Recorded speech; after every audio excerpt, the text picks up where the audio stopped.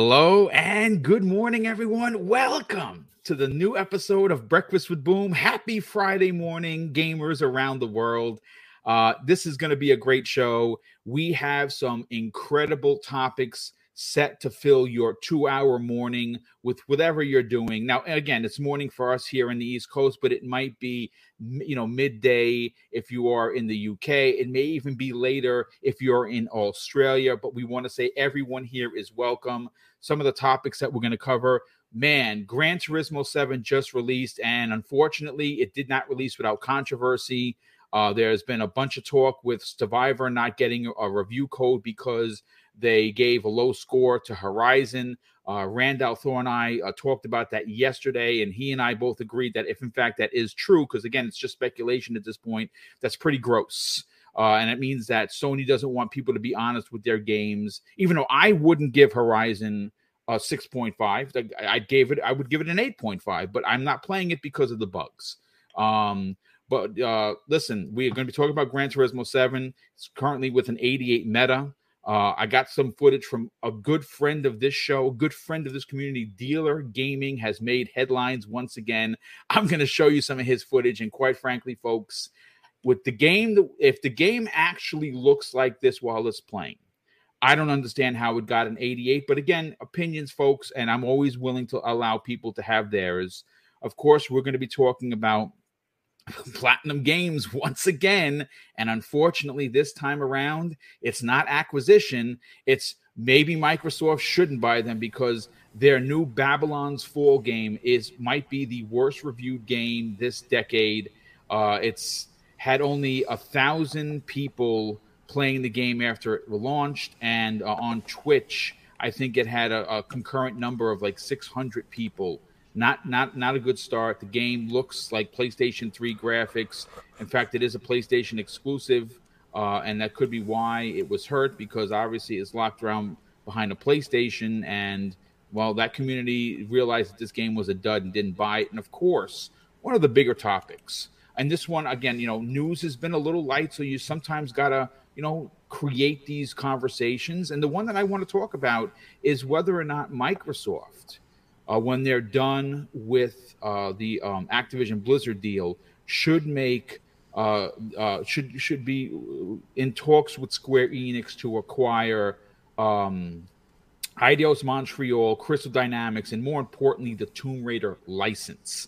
With those two studios potentially joining XGS, well, they're not going to have a use for it. And I would love to see Lara Croft become first party because, like Phil Spencer said himself many, many years ago, they don't have their own Uncharted, but they could. So we're going to get into that momentarily. But let's get into the introductions. We're going to start first with the newest panel member joining the crew. You've heard the interviews. He's amazing. He's got one of those raspy, old-school voices, and we're happy to have him a part of this program each and every week now. Webb Dave, welcome to the show. Boom. Thank you so much. And guys, it's great to be on here with such a great panel too, man. I'm loving it. I'm digging the topics today. Hardly wait to get into it. Boom. I have to do, I believe for a fact that the other three are not on camera because they are much more handsome than we are. It could very well be. I would definitely agree with that for sure. Just kidding, guys. Real quick, Chaos Might drops an outstanding, and the first super chat of the day of $5 says, Mr. Boom the Podmaster, keep up the good work. Well, thanks, brother. Definitely appreciate that. And yes, 4 shows a week, very difficult. But to be honest with you, I could talk games 7 days a week. I just need I needed those extra days for rest and to take care, of course, the misses. But let's continue on. And we're going to go first with Fuzzy Belvedere. Now, folks, he is going to be taking the lead, folks. Because if there's anyone qualified to talk about racing games, well, it's Fuzzy Belvedere, simply because his channel, his YouTube channel, his amazing YouTube channel is dedicated to it. And he has a lot to say about Gran Turismo, both questionable and good. So we're going to, Fuzzy, welcome to the program, brother. Thank you for having me. Good morning, everyone. Man, got some pretty interesting topics and glad to be here with you guys. Welcome aboard, Dave. And man, let's get into it. Yeah, let's definitely get into it. Dreadpool, listen, before we get into your regular intro, what have you had for breakfast, man? That's what everybody wants to know. Okay, right, here we go. If y'all heard that, I just popped Marilyn Monroe's Wild Cherry. Love This it. is The from that nastiness so early in the morning. And we're off. And we're This off. is from the Rocket Fizz drink place that Carlo and I, Italian Clowns and I went to a couple weeks ago. Nice. So same place where we had the John Wayne root beer. Oh, that's awesome. So Nice. yes, I actually we made some fried chicken, and I made a couple chicken patties, and today I decided to make a chicken biscuit. Good for you, dude. So- Nothing wrong with a nice chicken biscuit. The question Yeah. is it plain or what is your sauce of choice? My sauce of choice is Gouda cheese. Oh, that sounds nice. That Nice. sounds like a very nice thing. It melted over it. Very sounds. Slopped over some butter onto that biscuit, put the Gouda cheese on there, and just smashed it. I don't do pickles. So All right. Well, listen. You know none what? of that To stuff. each his own. But that sounds very tasty. But listen, welcome to the program, brother. Can't wait to hear what you have to say on these three big topics for the for Breakfast at Boom. Oh yeah. Nice, nice. And last and no way least, the best voice in the business, the one that is going to appear in Gears 6 for sure. Crispy Bomb, what's up, dude? What are we talking about, Trent?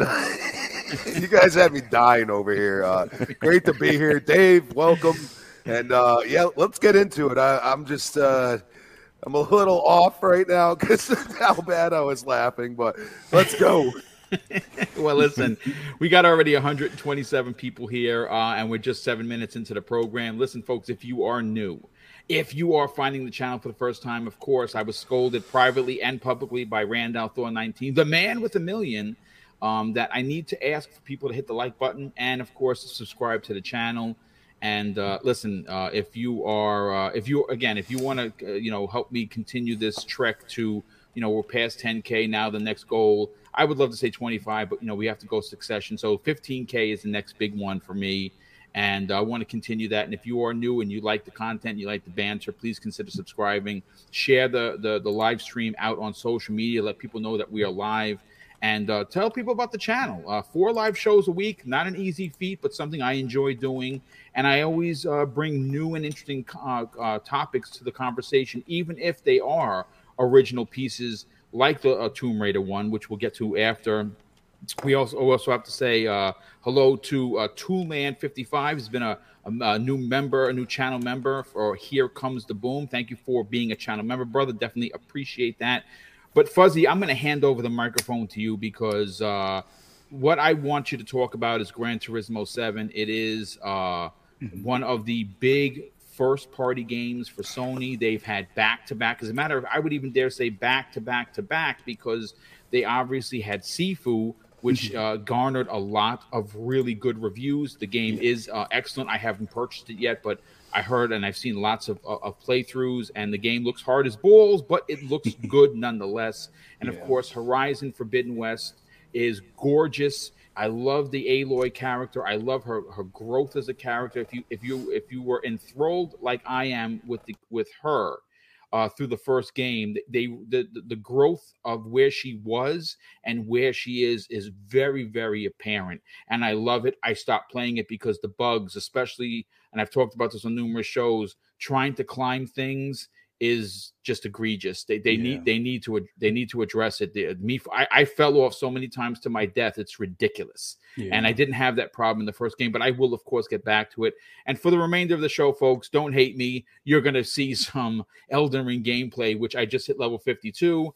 And this morning, some mother, father, sister, brother invaded my game and started to try to chop me down. Well, he found the end of my katana much sharper than his scimitar, and I beat him down cowboy style. So, that's that. But listen, I'm going to stop this footage for a hot second, and the footage I was telling you that I have here is from Dealer Gaming. I'm going to bring it up. I'm going to bring it full screen so you can see it. Let me just get to the full screen.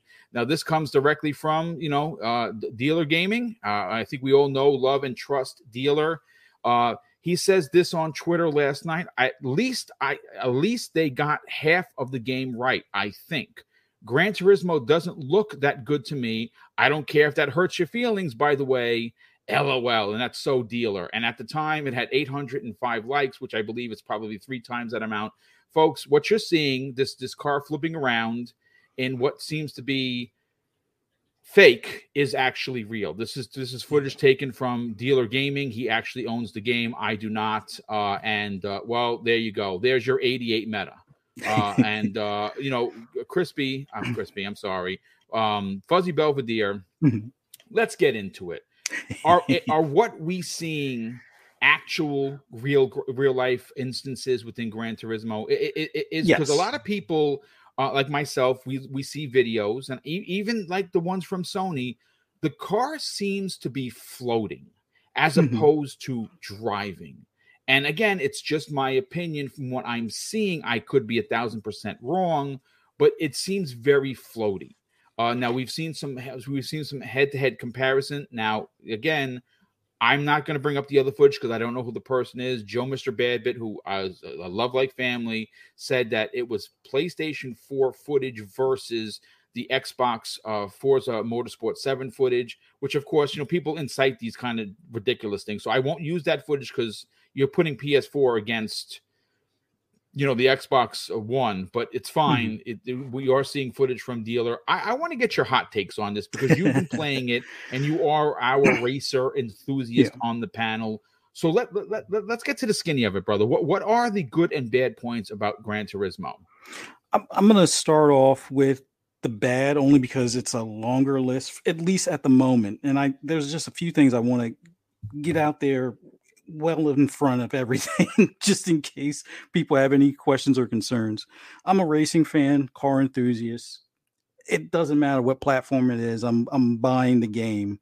Love GT Sport after they've updated it and patched it a good bit. When it first came out and it was online only, wasn't my bag. But when it dropped to $20 at that point, and they had hard to say no for $20.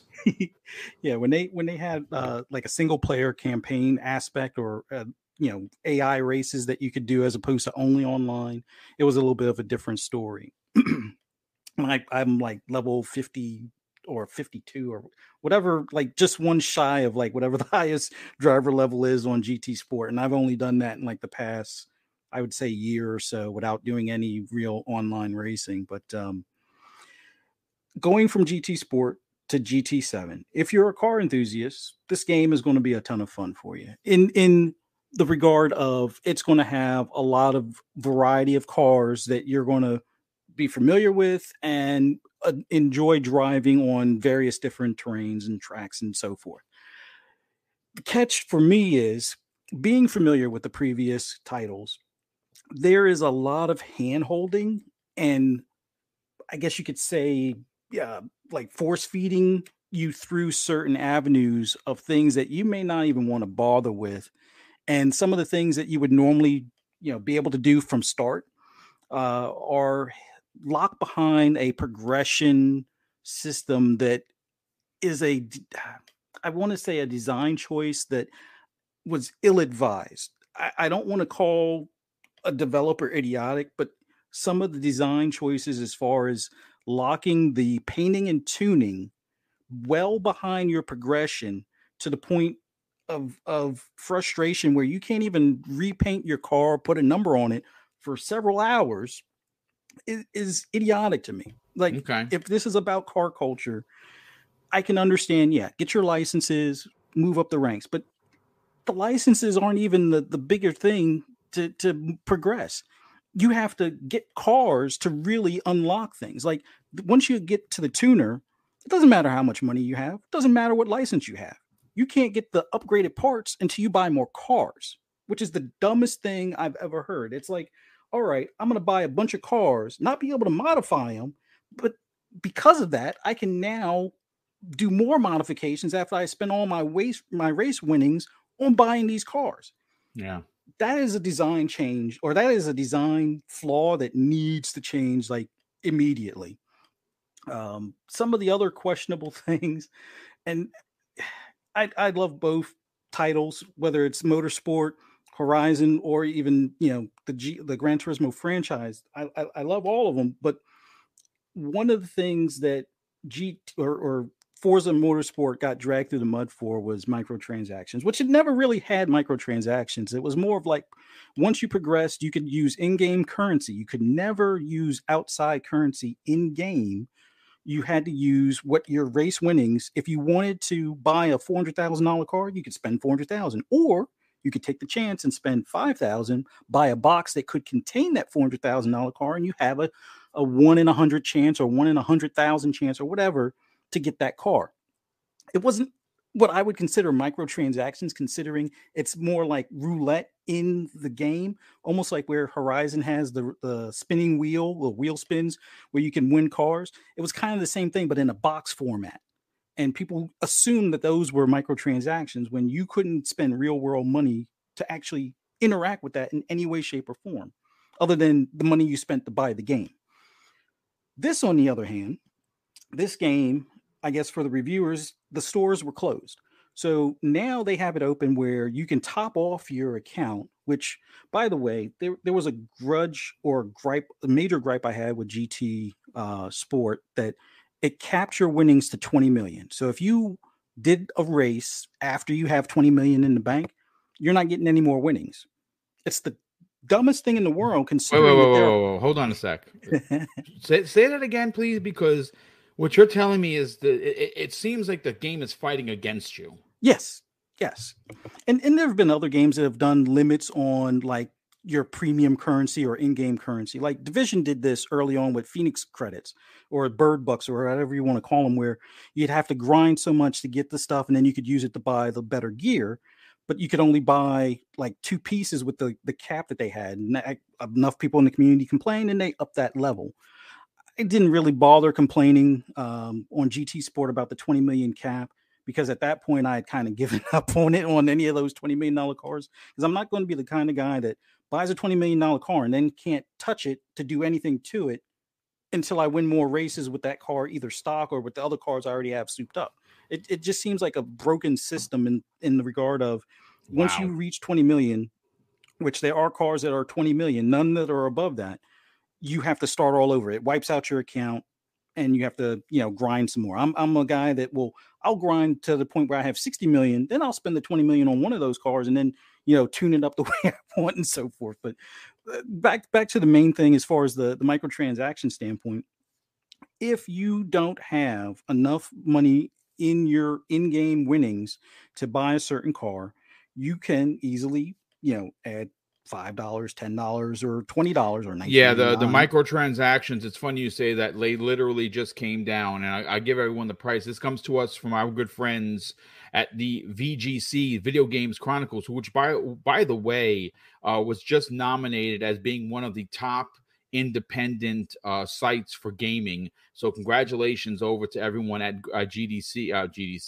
at Video Game Chronicles, because they're one of the major sites that I use for getting information, because their stuff is always legit, and obviously now they're being recognized within the industry. So big congratulations to VGC. Here is the actual pricing for their credit system within Gran Turismo 7. And again, there are 4 packs of credits available on the PlayStation Store, and these are the cost amounts. 100,000 credits, which I'm assuming would be dollars, is $2.49 or £2.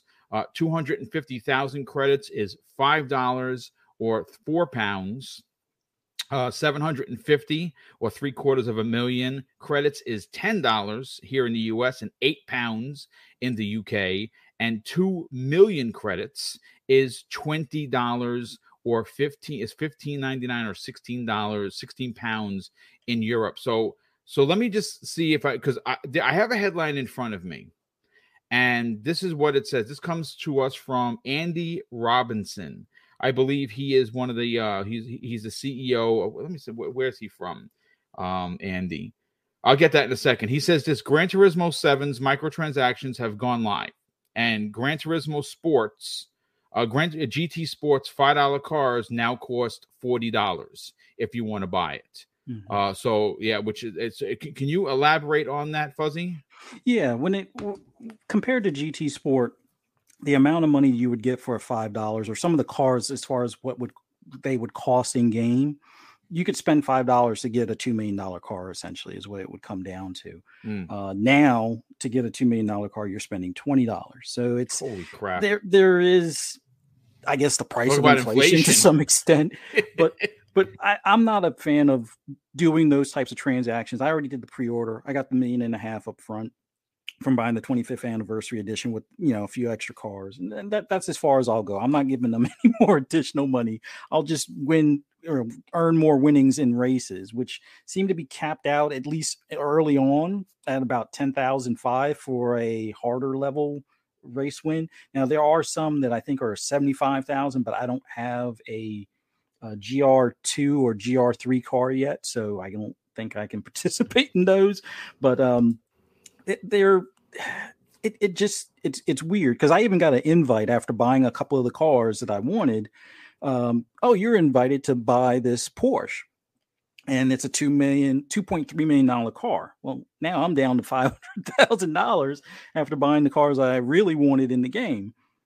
And the only real option you have, other than exit out of that invitation, is to go back and, win some races and stuff. But otherwise it really pushes the prompt. I won't say it pushes, but it notifies you that if you have insufficient credits, you can top that off by clicking this link to the store where you can, spend $20 for 2 million. So it's like, it's funny. I saw a comment and the guy's name on Twitter is at postup_BBB.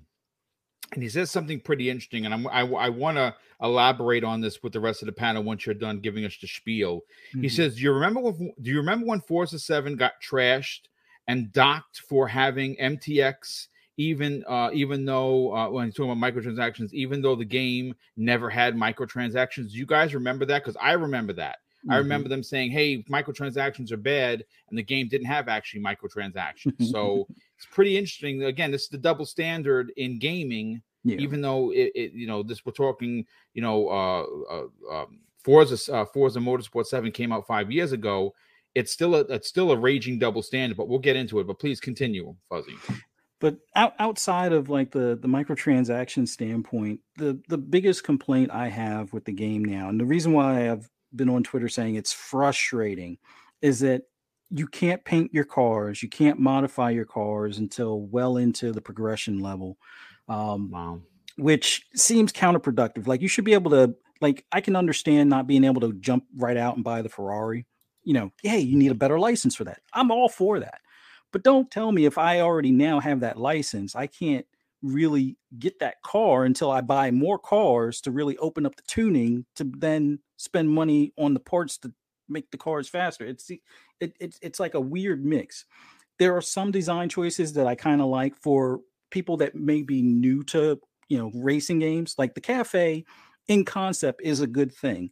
But for those that are familiar with it, it is a headache to some extent because you can't progress further until you purposely go through these certain steps. Certain things won't unlock until you do a certain amount of menus, as opposed to just racing, which if it's a sim, it should be about the racing and not these other little steps here, other than maybe getting the licenses. But even the licenses aren't really the end all be all for your progression. It's more so the menu system that they have, which it's kind of cool, but kind of frustrating for somebody that's already at a point where, or at a level where I can go out and pick, the 5 cars I want, do the races I want, or I should be able to do the races I want without having much problem beating the AI on the hardest level or even making it to online. But it seems like they're giving you these baby steps. Oh, here's how you make a left turn. Here's how you make a right turn. Here's how you stop before this line. I'm like, okay, great. I got that. Why do I have to drive this crap box of a car just to move on further? It's like I already got the one crap box. I don't want to get 2 more crap boxes to move along the story or to unlock the garage. Some design choices are terrible in this, but I'm looking forward to when I do finally progress to where I can paint stuff like the helmets, like the driver suits, which for me, the good things about this game that Forza, I hope, pays attention to. The rest of it, I hope Forza stays away from whatever Gran Turismo's doing. I hope they continue their current course and then just add these extra little things like the uploading of your own stickers, which it's funny. Forza is good as far as carrying over paint schemes that you have from previous titles. And they at least recognize the uploaded stickers that I've put into the game from GT Sport, but none of the paint schemes are there. None of the ability to put them on the cars right now is there until I progress further on. But it knows that I uploaded these in the previous game. But once I get to that point where I can unlock that stuff, I can then do the driver's suit. I can then do the helmet.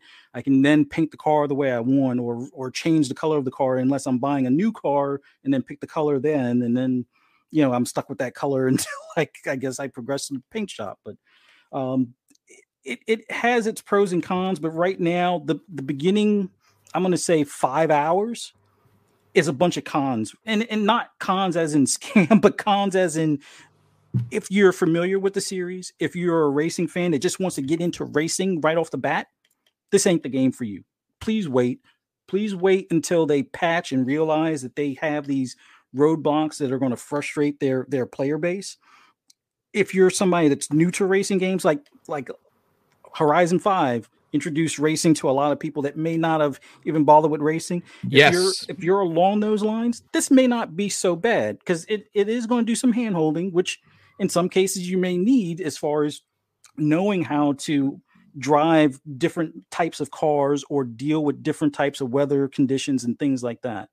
But bouncing back to the video that Dealer had posted, you can adjust the camera angles to give it more of a Forza look as far as the chase camera is concerned. Mm-hmm. And you can also adjust the seating position or a line of sight in the cockpit of the car, or the inside the interior. But it is kind of convoluted and hidden in the menus. Another thing that they kind of, maybe I'm reading it wrong right now, or maybe it's just changed from the menus from GT Sport to now. There used to be a thing where you could turn away or turn off the lines and turn off the little markers, but you could still have the cones, kind of like what you see at real racetracks, to be able to use as your break points and things like that for certain turns. I can't find the cones. It has in the suggestion that it will put cones as an option, but there are no cones as an option, which is a bit silly to me. I'm not a fan of lines on the track. I can see where the turn is. I just sometimes, every now and then, especially if you're racing hard to, pass two cars or outbrake somebody going into a corner, having those cones can be a little bit of a lifeblood, because they're orange as opposed to, a white sign that you're seeing flying by you at 150 or more miles an hour. But one big improvement is sense of speed is a bit better. If you adjust the cameras and tweak a few things, if you're a Forza fan and have had issues in the past with the kind of on rails or on top of the track feel that you get from, let's say, GT Sport, there are adjustments to give you that more Forza feel with the body roll of the car, leaning into the corners and things like that. Another big benefit that they have is the DualSense, which, by the way, all along, like with the Elite controller, or even I guess even the standard Xbox controller, but I've been mainly using the Elite too, if I'm not using my wheel for like the prototype cars and things like that. When using the controller in Forza Motorsport, you had very good feedback for gas and brake, whether you were on track, on the curbing, or in the grass, or in puddles. You got feedback that was, I guess, almost as realistic as what you'd expected as far as feedback from a steering wheel. And I enjoyed that. And it was lacking from, GT Sport, even after I got my PS5 and played it with the DualSense, because they didn't do DualSense support for it. The DualSense support for this is amazing. Now, that being said, it should have been like this all along for all of the other racing games. That goes for Drive Club, that goes for GT Sport. Even with the DualShock, because it had rumble triggers or some sort of rumble to it, they should have had a similar type feedback prior to having to go to haptic. So big improvement with having the DualSense. If you have a PS5 or if you're waiting to get, if you have a PS4 and you're thinking about GT7, it's not going to feel any different on the controller than GT Sport will. But if you have a PS5 it's going to be a world of difference that, frankly, Forza Horizon, or not Horizon, but more so Forza Motorsport fans have kind of had that same kind of feeling or feedback in their elite controllers, at least for a while. And now at least it's a lot closer and in some portions better, but then there's the battery life thing when you're having to deal with rain causing the vibration in the controller and stuff. But the feedback control, or even the gyro control, like if you don't have a steering wheel, you can do the air steering wheel with the controller, and that works. Although you have to adjust the dead space or dead zones for it and stuff like that. But it's definitely an improvement in that regard. But the progression system that they have right now needs to go in the trash can. Just turn it back to licenses. Stop with the other nonsense stuff. To make it optional. And I think it would truly then, in my opinion, be an 88. But right now, this progression knocks it down about 5 points at least. So I mean, listen, I love the honesty. I love the integrity behind the conversation.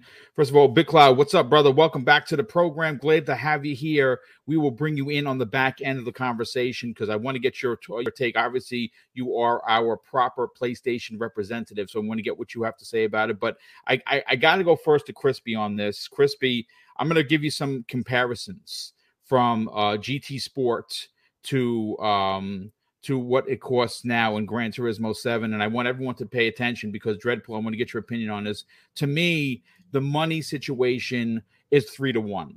The Aston Martin Vulcan, the 16 edition, the 2016 edition in GT Sport was $5. Right now, it's $40 in Gran Turismo 7 if you want to buy it.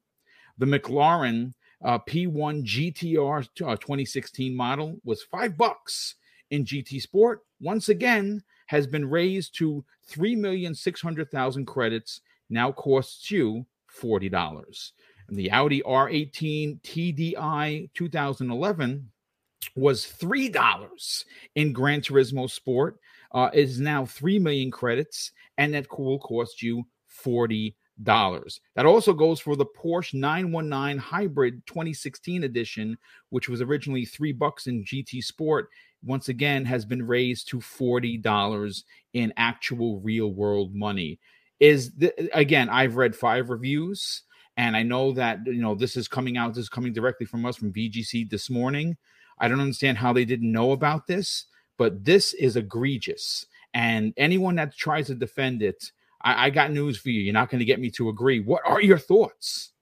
Oh man, that doesn't sound good. That's not even like inflation, man. That's highway robbery, dude. That sounds like price gouging. Yeah, Fuzzy, the progression, the way you talked about it, that I feel like that's the reason, because they want you to get you to spend all that money. And I get it. Like, we get microtransactions, it helps, fund the game. It's part of, how they look at it, but I don't know what math they did to go and say, that they need to make this much money off of it. I mean, if I had the game, I would definitely not be cool with that. I mean, you can earn, but as Fuzzy said, because I'm going off of somebody that loves racing games, that progression kind of locks you in. And it's basically, it sounds like they're trying to make you use money to progress quicker, so then you can start tuning and all these other things.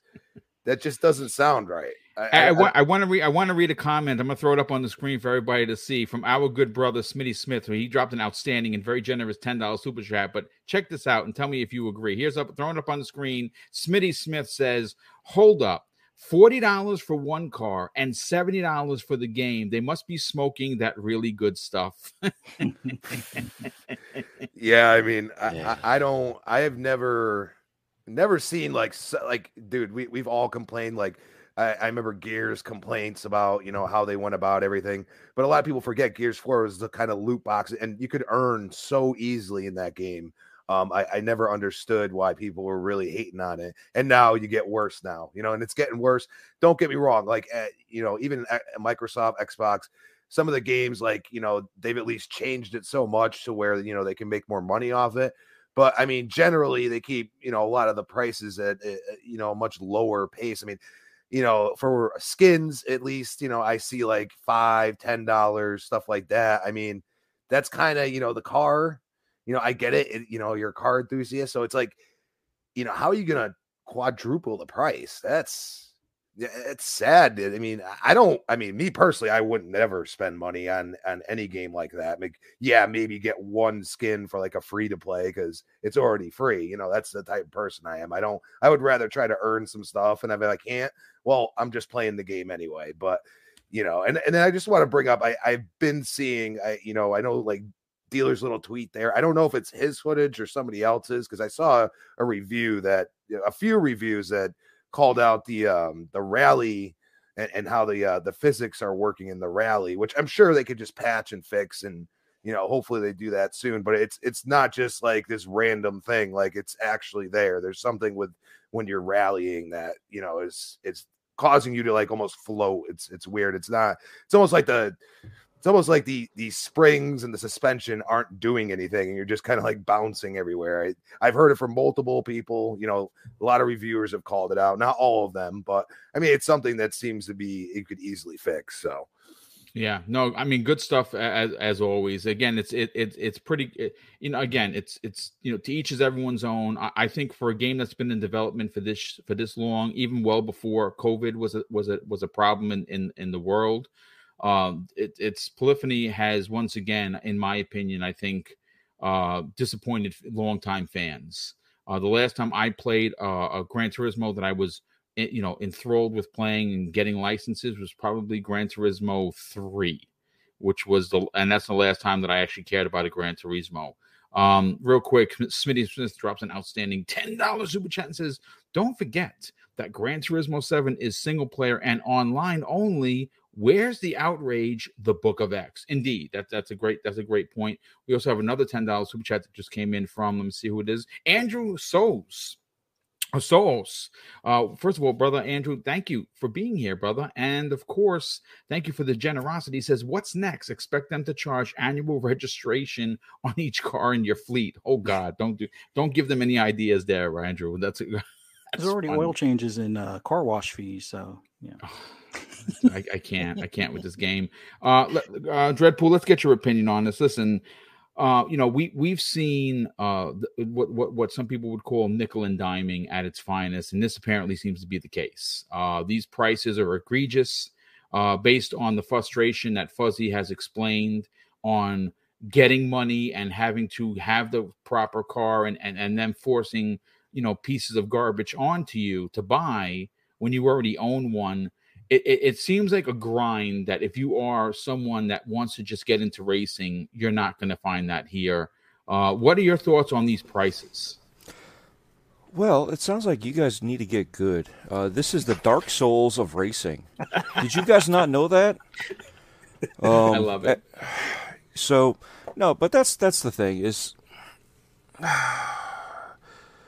it just seems like they're doing the whole PS4, PS5 upgrade path with the car pricing. Because Fuzzy bought, what, the $100 pack? Or the version of the game? So when you do something like that, and you still have to pay $40 for a car, it's ridiculous. Well, he apparently the 25th anniversary came with 1.5 million in credits. Yeah. And what's crazy is that doesn't buy you a $2 million car. You'd actually have to go out and buy more credits after buying the collector's edition.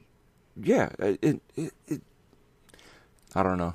Deceptive purposes, deceptive practices, deceptive manipulation. I don't know. Sony. I mean, there's I hate a lot to say of that. Sorry. There's a lot of stuff going on here that's kind of shady again, and it's like, why? Why are they doing this? And this is supposed to be the creme de la creme of racing sims. You know what I mean? From day one, when we were playing on the OG PlayStation, this is where you had to drive and get your licenses and do this and that. You know, they should be fighting to get that spot back, and it doesn't seem like they're fighting to get the spot back. It seems like they're fighting to get as much money milked out of you. I'm sorry, but it doesn't seem right. I mean, it doesn't look right either. I mean, you got to remember they started this in the PS4 era, so I have no idea how much information they knew what was going to happen with the PS5. to even put that into the engine. So, yeah, we're looking at basically a PS4 build with the updated graphics and other features for PS5. Yeah, that's so. You know what I mean? And they're charging you for all this extra. That doesn't make sense. And you're held back before you can progress further. I mean, it's not like I said, licenses. You know, you were held back because you had to accomplish something before you can go on. But do you have to be an accomplished painter before you can repaint your car? I mean, something does. There's certain. I have no idea who's doing what up there when it comes to this, but something doesn't sound right. And you know, if that's the way they designed it, it's not a good plan.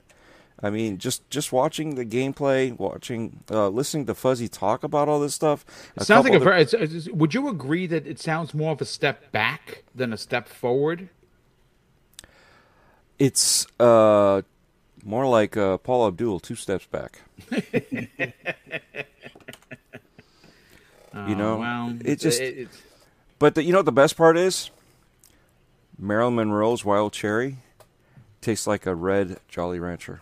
Oh, that's delicious. Excellent. Well, you know, at least you got something out of the deal. A fizzy. Unlike poor Fuzzy, who got clobbered and continued to get clobbered. It only paid like $2. Yeah, let's bring Web Dave into the conversation. Dave, you've heard Fuzzy's breakdown. Uh-huh. You've heard Crispy and Dreadpool so far.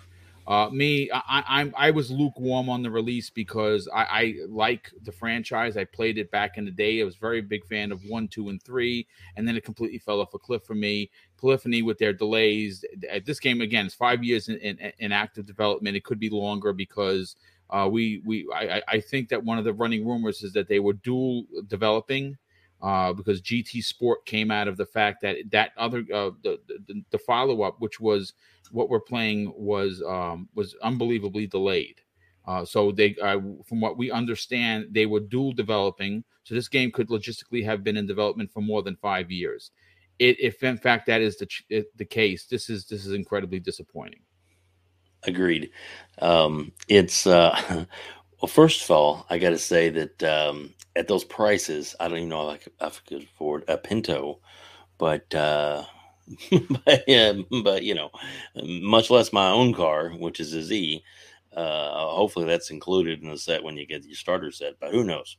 But man, and then it holds you back too in your progression. Until you got a certain. I understand that, but the last time I was held back was high school, so it's sorry, it's that was a joke. It all around to me sounds disappointing. To be honest, I mean, I enjoy racing games. I have not purchased this one yet. I have not played it for myself. I'm disclose that right up front.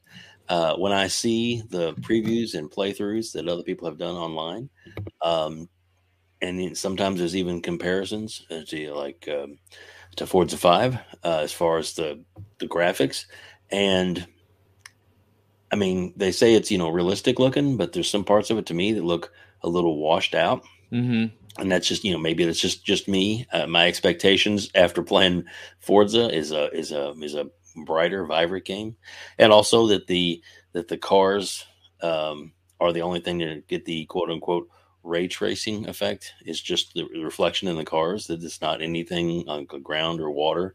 No, it's supposed. I think it's only when you're showing off the car in explosion mode when you explode the car.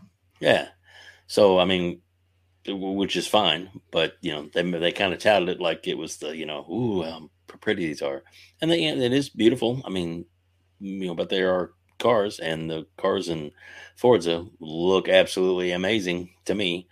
So I don't know. I just I expected more, especially with as much as apparently have writing on this game to compete with Forza. I thought that Sony would have actually done maybe a better job, but then then you get into the nickel and diamond. That's just like you said, egregious. I think it's money's tight now, and with the economy tanking, who knows, how things are going to go. Be lucky to get around the track with, what the base cars are, maybe get a few cars here and there. I know you can earn stuff, but it seems like it's going to be a long haul to get the kind of cars that you want, or to unlock all of them may be an impossibility in the game. So. Yeah, it's disappointing. Real quick, Hyper TTK in the chat says Sony turned off the microtransactions for reviewers, so they will give Gran Turismo 7 a good review. And now that it receives the Metacritic scores, they've made it live for people to purchase. So scummy, Sony. True. I mean, I don't know if in fact that is the case. One could suggest that that's a typical Sony move per se.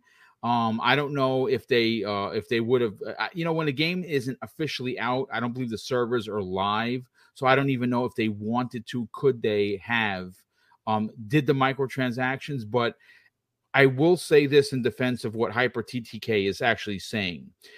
When you review a game, and I've been very fortunate on this small channel to review two really big ones. I got Gears 5 and I got Forza Horizon 5. I was very, very lucky because, again, this is still a small channel. And in my press kit, I was presented with everything that is going to be available day of launch, included microtransactions. So if the microtransactions were not included, then that's Sony being, well, I hate to say this, Sony. If they were included and they were, not talked about because they wanted not to give this thing any bad press, then that's where the cult of Sony comes into question. And now I have a real problem because, like I said in the opening, Stevivor may be a small Australian review or a website, but that doesn't mean that. I mean, they've reviewed many, many big games. They've given some big games crappy scores because they thought that the game was crappy. They're entitled to do so, and their opinion. Here, the thing is this: if it turns out that SIE blackballed them because they gave Horizon a 6.5 and not a 9.5 or a 10, like many other reviewers have, then that's Sony. Then that's wrong. Both Rand and I talked about it yesterday, but BitCloud Gaming, let's get your opinion on this, brother. Welcome back to the program. Glad to have you here. Listen, you are, if there's any one person I will turn to that represents the brand in a proper manner, besides Mr. Badbit, it's certainly you. And you obviously pride yourself. You give the business to Sony when they deserve it, and you will obviously defend when someone's pounding on it for no reason. Where do you fall in what's going on with Gran Turismo 7 so far? I literally just went live for 30 minutes. I was talking about the Metacritic scores for everybody, because a lot of people now putting their self-worth into review scores. Yeah, don't do that, please. Yeah. Please do not put your self-worth into review scores. That's not right. I don't know what's going on at this point with the internet, but everybody apparently there's a conspiracy, and anybody who works in the industry is part of the conspiracy of games getting review bombed and not receiving a proper chance. Can I ask you something, BitCloud? In all honesty, what's wrong with an 88? I was under the impression that if your game gets an 88 out of 100, that's a great score. If you go to school, if you go to school and you take test A for class B and you get your paper back from the professor and he or she says, great job, boom, great job, Cloud, here's your 88. You're like, holy shit, I got an 88. Got an 88. I'm going home happy. Yeah, man, I'm going to go celebrate. But what's funny? There are games that we praise that score less than 88s, that scored 60s, like the Order 1886. Yeah. Wow. See what I'm saying? Yeah, no, it's Rise true. Son of Rome. People say that had potential. Rise Son of Rome. And, people are bent out of shape over review scores. And, again, comes down to you, how you feel about the game ultimately. But besides the point here, a lot of people don't look at context as to why these games potentially score low. There's a reason why GT7 did not get a 96 or a 97. And we're pretty much looking at it right here, nickel and dime. A lot of people are not supporting of it. There's your answer. It's not a conspiracy. It's just right in front of you. A lot of people just don't want to do research or look into stuff. They want to immediately point the finger and act like they're going to buy it when they don't buy it. That's the other thing. As far as the game is concerned, this is wild to me at the same time. And if it does take off, then, well, get ready for a new standard that's going to be for everybody. Because if Sony can get away with it and make tons of money on it, it wouldn't be surprised me at all if you see Forza incorporate something like that into their system. It wouldn't surprise me if you see another racers do something like that. Now, I'm not a racing sim guy, so it is what it is. But yeah, I'm not a fan of it whatsoever. Well, I mean, again, you know, it's sitting at an 88 meta. If you don't like that score, I don't know what to tell you. 88 is actually still a good score in gaming. I know 90s are better, and I know 100s are better, but the game as it stands, and I believe it has 75 or 76 reviews, which is a lot of reviews, and to have still an 80, an 88, that's pretty impressive. But it's just wild to me, like, because dudes are comparing it to Elden Ring. They're like, "Oh, Elden Ring's got a 90." I'm like, "Well, Elden Ring is freaking good. That's why." Elden Ring, you will be proud of me, BitCloud. I am level 52. I am near 40 hours into the game. I am addicted. I have taken down 9 mini bosses, 1 main boss, and it's my first real Souls game. I know people are like, "Oh, boom, it's so much easier." I actually had one guy tell me, which I was a little disappointed because the guy's followed me for a while. Listen, I'm not a Souls guy, folks. So when I beat a boss and you see me post online, you know, drop it on Twitter, it's because I'm actually excited as a gamer because I'm not a Souls guy. He actually told me, don't do it to yourself, meaning not to embarrass myself to get excited about beating a boss. Well, you know what, dude? What can I tell you? Don't follow me. Dudes are miserable, man. They don't like to see you happy. They really do. It's sad to me. It's just sad.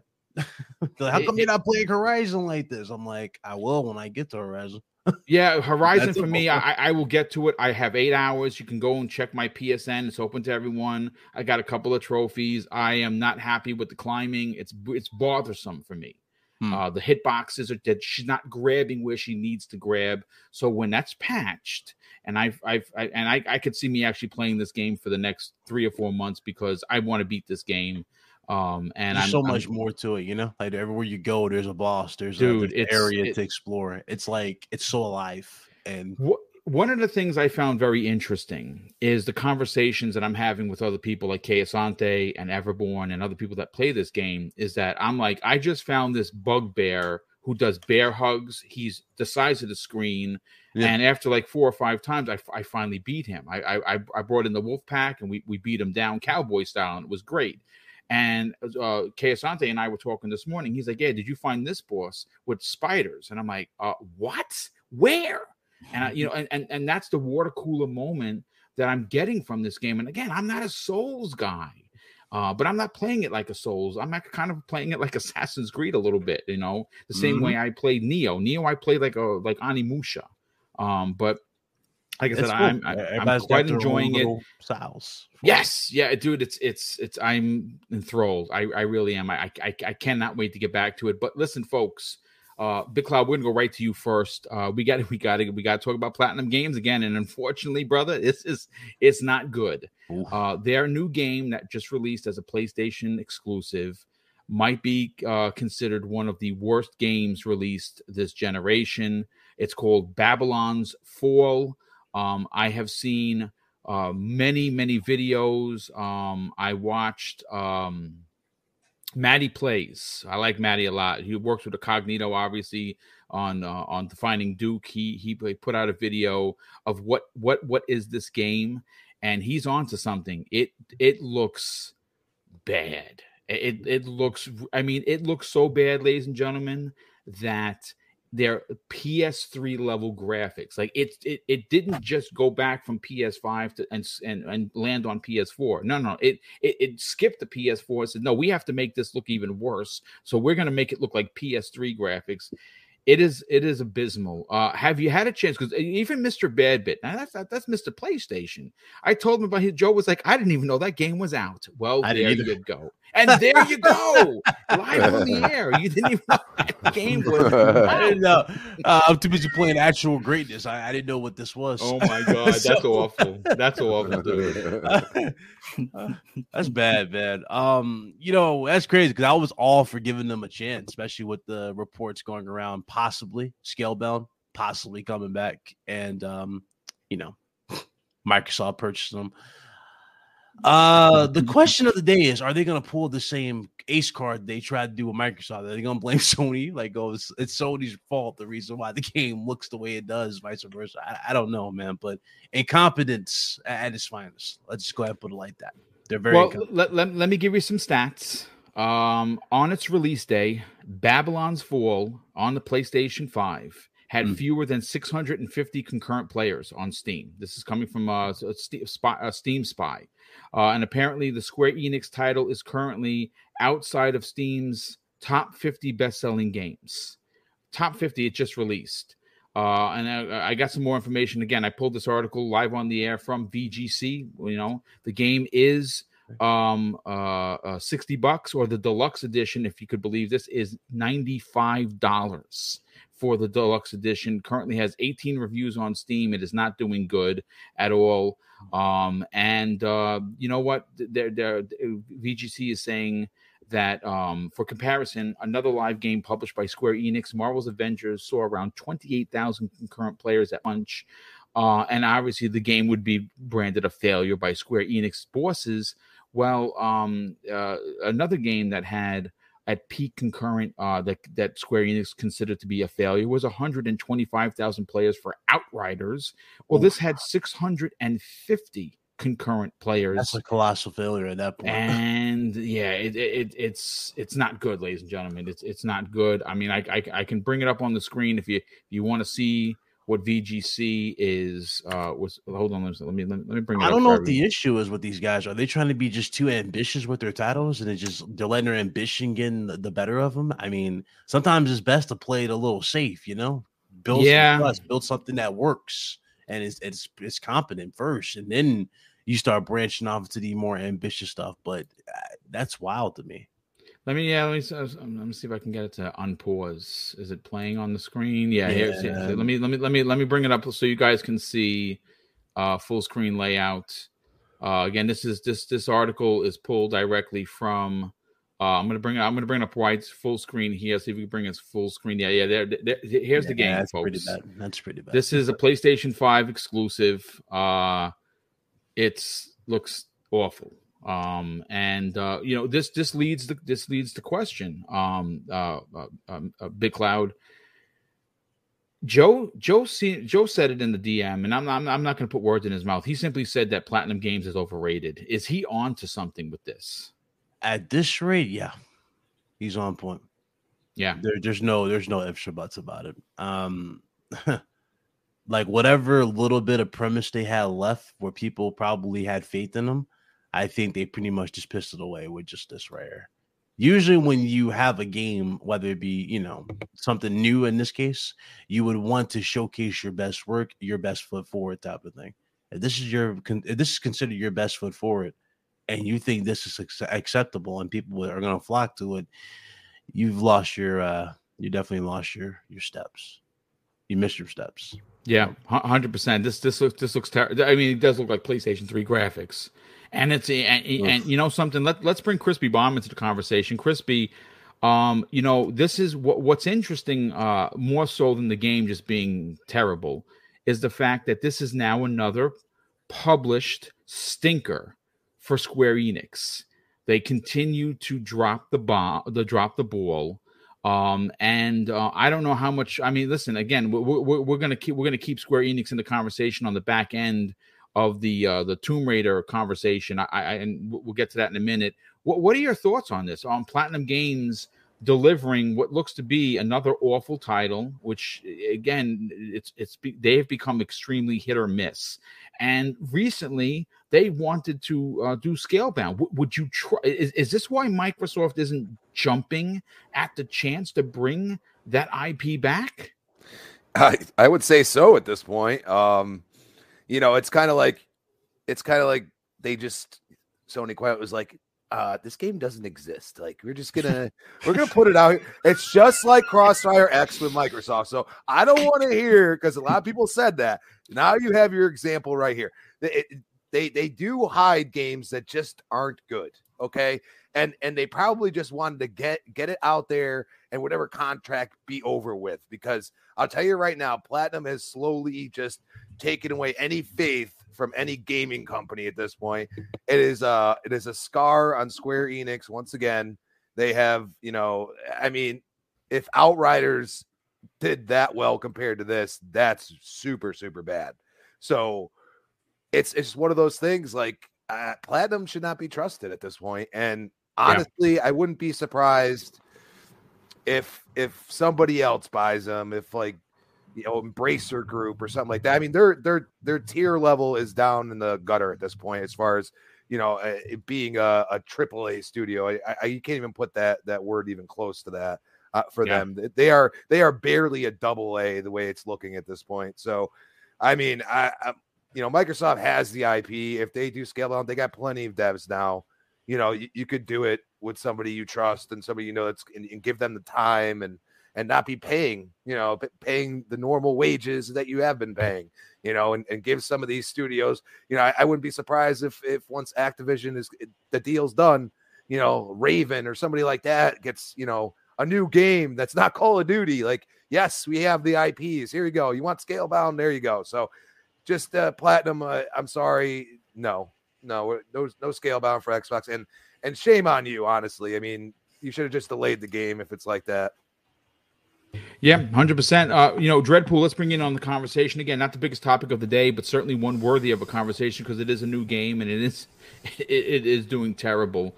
Elemental PO drops a $5 super chat and says, referring to Platinum Games, is this the reason why they wanted to beg Xbox to make a game for them again? What's your response to that, Dreadpool? Is Elemental PO onto something?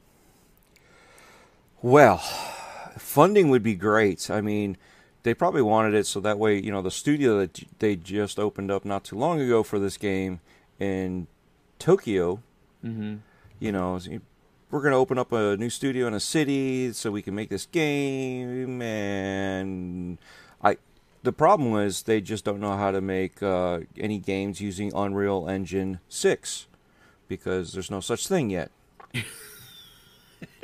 I mean, obviously they saw the light that they weren't doing it. Why would they even put it out? Let's delay Halo, but not this game. And the funny thing is, I'm watching some of the gameplay or the trailer, or whatever they're showing, and I'm thinking, kind of reminds me like in between Fable 2 and Fable 3. Well, what's interesting? That's not my gameplay. That gameplay is coming from the publisher, which means that if that's the best foot that they're putting forward, ouch. They didn't even clean it up. They didn't even up, I don't know, cinematically. They didn't even try to make it look clean pretty, it. bro. Yeah. They didn't even have faith to even do anything about it. So it's bad. Why? And everybody's like, yeah, we should bring them back. No. Don't. I mean, this is a prime example when you're too cocky with yourself and don't care about what you're putting out there as your product. And I was in the camp of, hey, they should acquire Platinum. It'd be great for the and now I see this and I'm like, yeah, don't do that. Yeah. No. Next time, listen to some of us that said no. No, yes, I 100% agree. And I listen again. This is going to be a short topic because we're going to get into Square Enix and how they currently feel about the Western Division, which includes Eidos Montreal and of course Crystal D. Obviously, Tomb Raider didn't do enough stats for them. I actually have I'm going to see if I can pull it up while we get Fuzzy opinion about this. Fuzzy, I mean, let's talk about Babylon's Fall. This is another stinker. 650 people concurrently playing a new game is not good. That's just definitely not good. Not to poke fun at other developers or anything like that, but I think even Lawbreakers had a better launch than this. So totally different game, obviously, totally different genre, but it's a shame. I don't want to see a dev close because of a poor reception on a game, but I think the scope of the game should have been put out there a little bit sooner, or at least because like Pragmatic Eagle was saying in the chat, it's like with these instance based MMOs, it you're taking into account all the players, all of the world and all that stuff. So the graphics usually are fall on the wayside for more so the exploration aspect. But even still, I'll just come out and say it. Outside of, was it Nier Automata, or I'm probably saying it wrong, but I've never really been that big of a fan of Platinum. But it's a shame that only 600 people are playing this game, and it seems like Sony just quietly pushed this out, kind of like what Crispy was saying with Xbox and Crossfire X. X. Deadpool was saying with like the Crossfire X and stuff. It's a shame, but You know what's the difference between that though? This is a $60 game. Crossfire X is on Game Pass. That's True. a big difference. this is one of those they should have had as like a PS Plus thing, kind of like they did with Destruction All Stars. But yeah, it's a shame that only 600 people are playing. And typically, your launch, concurrent players is going to dwindle over time. I mean, it doesn't seem like they're drawing any more attention to it to bring more people in, and that just means it's going to wind up dying even faster type of deal. But no, I was in the do not buy Platinum Games camp, just because it even though we don't have entirely the full story, although there are always multiple sides of it. The whole deal between that and with Scalebound and stuff like that, I just wasn't a fan of, because appearance sake, it just looked like they were not prioritizing properly, and it just seems like maybe some things were overlooked or not focused on where they probably should have, with this game, to at least bring more attention to it, to have a better launch or something. But it's a shame. Indeed, it is. And let's get. I want to read some. Now, this comes to us directly from. He made the list himself. I'm talking about Everborn Saga. Obviously, he's on Primetime Gaming, and this is from Square Enix. These are press quotes directly from them. And listen to this. Listen to this record, Web Dave. Outriders failed to meet expectations. Guardians of the Galaxy failed to meet expectations. Tomb Raider 2013 failed to meet expectations. Hitman failed to once again failed to meet expectations.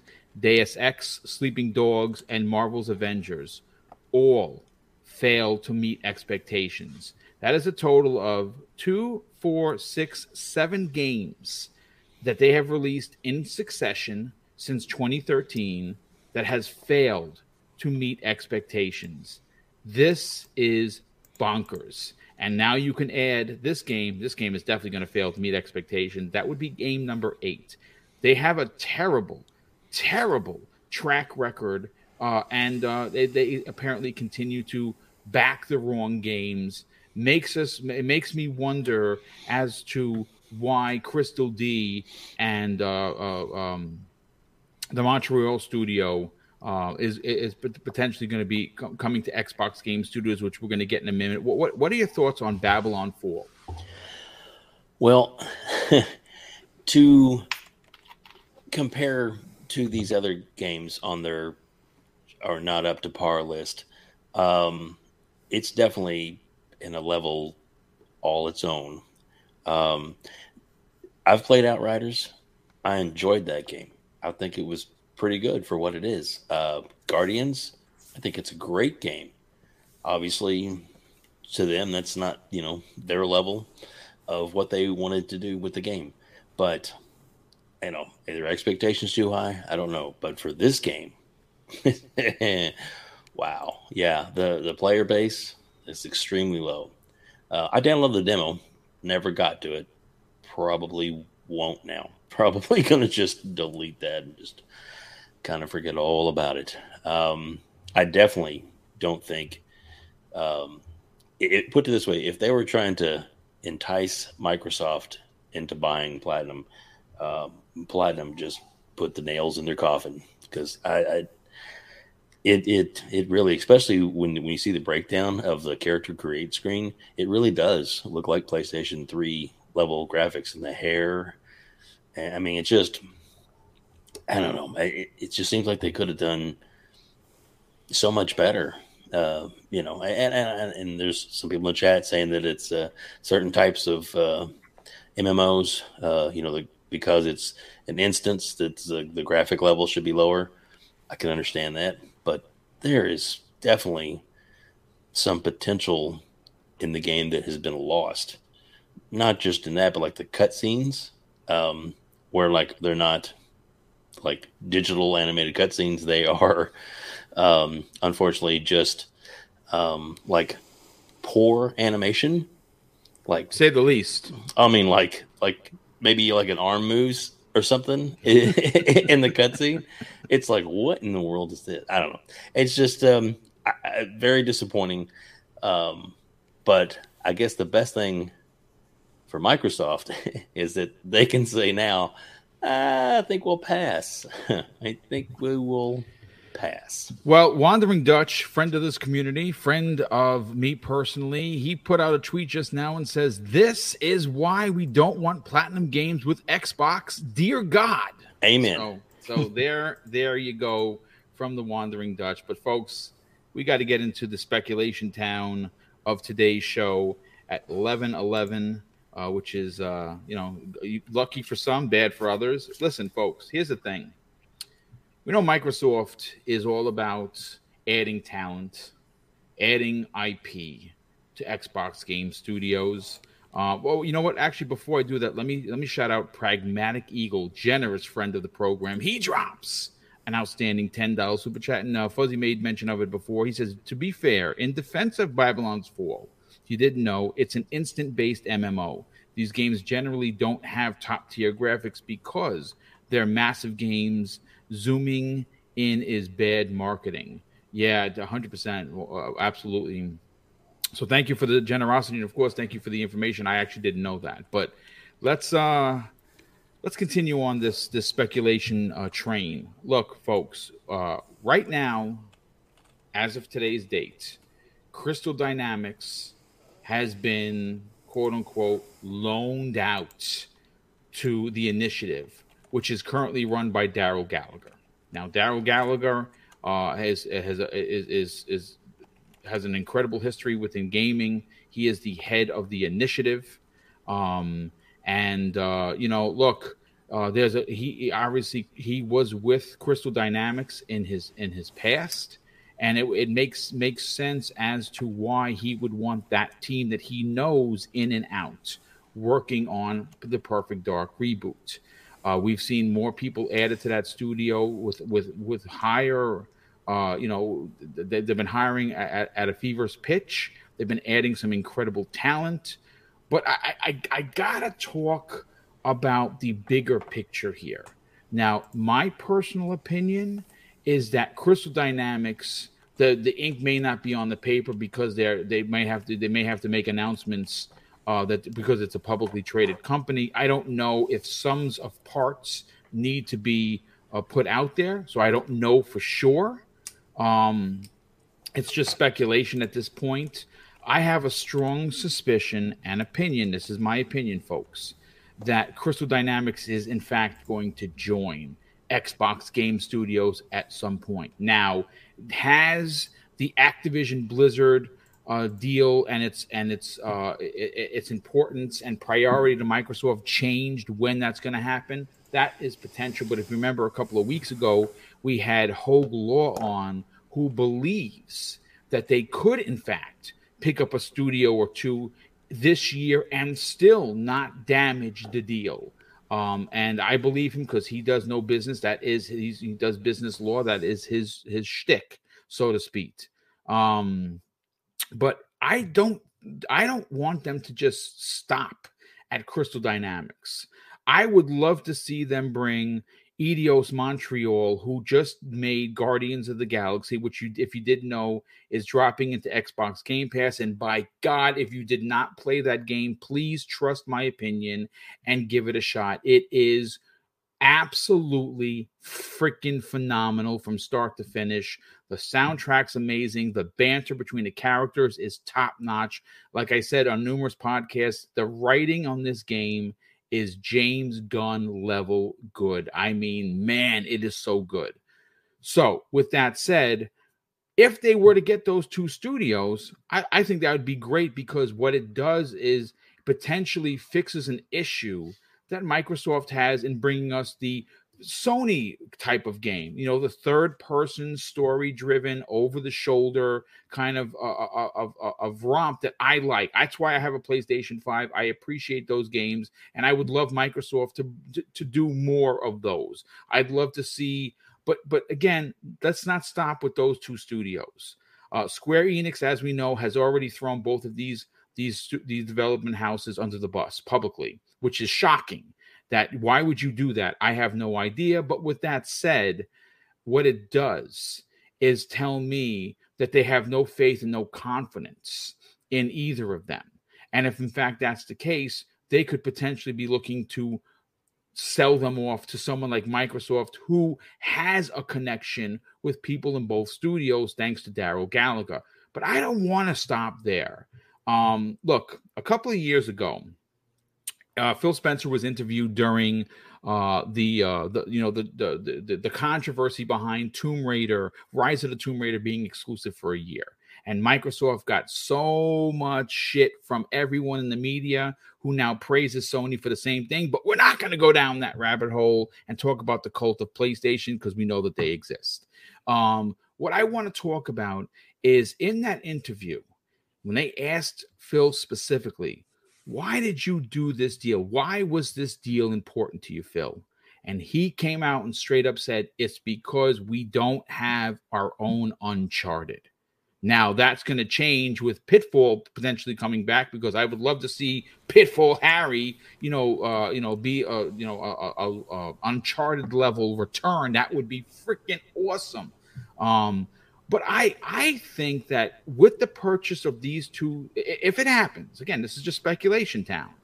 If it turns out that Microsoft does acquire these two studios, there's not going to be anyone left to make a Tomb Raider game for Square Enix. And because they were disappointed in the sales of 2013, Rise of the Tomb Raider, and of course the last one, which wasn't my favorite. My least favorite was the last one. If I'm Microsoft, if I'm Matt Booty, if I'm Phil Spencer, head of Microsoft Gaming, well, I'm going to be honest with you. I go out there and I say, hey, listen, can we buy Tomb Raider, because it's an IP that it's you get a lot for your money with that. Besides Lara Croft being a very prominent woman character that could represent Xbox, you talk about movie rights, you're talking about toys, you're talking about there's a lot that comes with it. Let's start with Crispy Bomb on this. Crispy, what first of all, what are your thoughts and opinions on potentially Microsoft going out of their way to bring back these studios? Not bring them back, but add them to Xbox Game Studios. I think they would be a great fit. But more importantly, what are your thoughts on bringing Lara Croft, Tomb Raider, as a first-party IP? Wow, we're going way into speculation. Oh yeah, we're going deep down. Crystal Dynamic is probably the one that it's not total speculation, because if you look at the writing on the wall, I mean, why would Square do that? It's actually a very rare occurrence that they would do. Just the whole studio, like not a little like subsection. Like they're just like, oh, here you go, Xbox, you can use them. It's a little weird. Wondering if they're really at this point starting to hurt real bad, and maybe to get some revenue back, they say at the least the developer itself just sell it to Microsoft. I think that's a possibility. I don't know if they'll let the Tomb Raider IP go. I don't really see that happening. It would be logical, but they haven't touched it in a while now, and it's like I haven't heard any development, anything like that. Eidos Montreal, I don't see them letting them go because, I mean, regardless of what they consider, successful, they just got a bag from Microsoft to put it on Game Pass. So, it had to have been pretty substantial, So it's one of those things. It's so interesting to think about. You do have Indiana Jones, by the way, for the Uncharted style game. Yeah, so. no, 100%. 100%. Yeah. Mm-hmm. But there is, you got Pitfall there. That IP is completely, it's all owned by Activision. Once it comes out, that the deal's done. I mean, we could be hearing all kinds of little hints from Phil. Maybe he'll have something on his shelves again, start that all over. But yeah, I mean, it would make sense at this point for Crystal Dynamics if they're not making anything for Square. And I mean, if Square's that disappointed with them, why not just sell them? That's the way I look at it. I mean, it's great points. I mean, listen, again, it's speculation town, right? We don't know this is going to happen. The Crystal D, I think, is a done deal. Again, just based on common sense. Why would another publisher allow another publisher to take their AAA studio and be locked up? And how long is that going to be? Is that 2 years? Is that 3 years? Is it 5 years? I don't know, but it's going to be a significant amount of time. And they're not making games for Square; they're making games for Microsoft. So I think that deal is done. But Eidos Montreal is another one. Again, they were unimpressed with the sales numbers with Guardians. So when the sales numbers are unimpressive, even though it was critically appreciated by people who played it, it didn't make the money for them. So that says to me that they're disappointed. And when you're disappointed, you might want to see, hey, listen, would you be interested in them as well? Because we know that they have publicly, Crispy, talked about their Western division not delivering, which I would disagree. But let's bring Dread into the conversation. Dread, what are your thoughts on this? I mean, listen, Tomb Raider is a legendary IP, and I can't say for sure that's going to happen. But if those two studios leave Square Enix and come to Xbox, they're not going to have anyone to make another Tomb Raider because you're not going to have any of the Final Fantasy people doing it because they've been unimpressed with Tomb Raider sales all for the entire trilogy. So why would you spend $50 million to bring another one in if you're not impressed with it? What are your thoughts on potentially not only bringing these two development houses, but also the IP? Well, the IP would be great. I mean, regardless, we would have so many protests, so many petitions. I love it. If it ever happened, think about it. We'd have, I don't know how many Xboxes, PlayStations flipped over off of a desk. Even a PC flipped off. Oh my God, you can't be doing this to me. All the fake idiots out there that try to, look at me type deal. But no, that would be great. Think about it. You got Lara Croft and Pitfall Harry tag teaming it. Wow. That would be something. That would be so, and then there you go. And that's how you bring back Pitfall Harry, and he does his own thing. Like, he just does, like at Ubisoft, where he comes in and does a little cameo for something. You play him or just, get introduced to Harry, and you're like, who's Harry? And then you find out that's the new character for Pitfall. That is Pitfall Harry, and that's who this Harry dude is. Okay, so, stuff like that, right? Speculation time. That would be so cool. Now, for Crystal Dynamics, what is the most reoccurring theme that Xbox has said? We have a long relationship with studios before we buy them. Where are they working right now? Granted, not officially as a Xbox or a Microsoft development team, but as a outside studio that's working for who is that? Joanna Dark. Oh, that's right. So they got experience with what they're doing. They're working with them now, hand in hand. So that would be the best possibility of, look, they're not doing good. We're funneling the money for them to do this. And once they lose their contractors, this contractor of ours is going back to you. Why don't we just keep them? And I can see something like that going on. I don't see Square giving up any IPs. I don't care for how much money.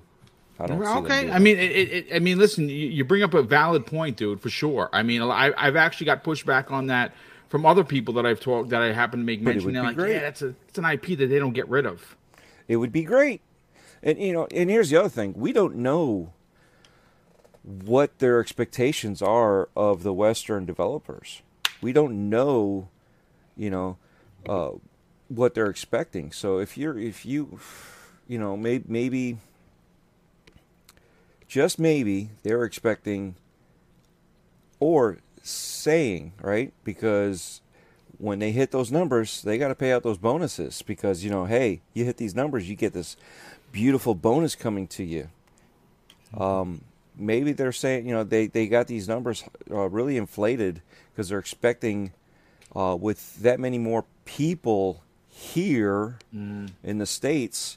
And, just think of North America, between Mexico, the U.S., and Canada. Okay, maybe not Canada. No, I'm kidding, Canada. We love you. But still, you figure with as many people as we have here, and then you got Europe, and you figure the diversity of the European countries and their with their cultures. You would think that, as a Western division that they could make some money, so they're probably, jamming those numbers way up there, and that's why they're not meeting expectations. They expect a lot more because they're probably not expecting as much from a Japanese studio in the Western. And, as much as there's a lot of people that love our Japanese games on this side of the Pacific, maybe they just don't expect them to be that much. And obviously, the last game we talked about definitely missed its mark, and overall just didn't hit the numbers that they probably had lower numbers that they were expecting to hit, and they still didn't even hit those low numbers. And that's crazy. Yeah. So we don't know what their expectations are. Are they manipulating the situation? Are they what?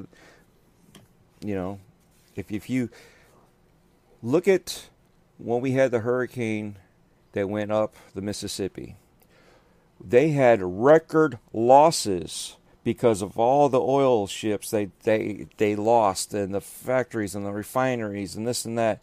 But yet, at the end of the year, they had record profits. Yeah. So, similar situation, we just don't know the full truth as to what they're manipulating. And remember, Excel can be manipulated. You leave one subject off, and that high number can also now become a lower number, or a lower number now boosts up to a higher number. You can manipulate these numbers, even though it's literally math you cannot manipulate, but you leave off a little bar, and now that pie chart looks a lot different.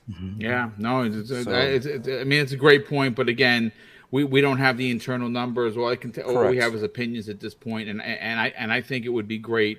The Crystal Dynamics, I think, is almost guaranteed.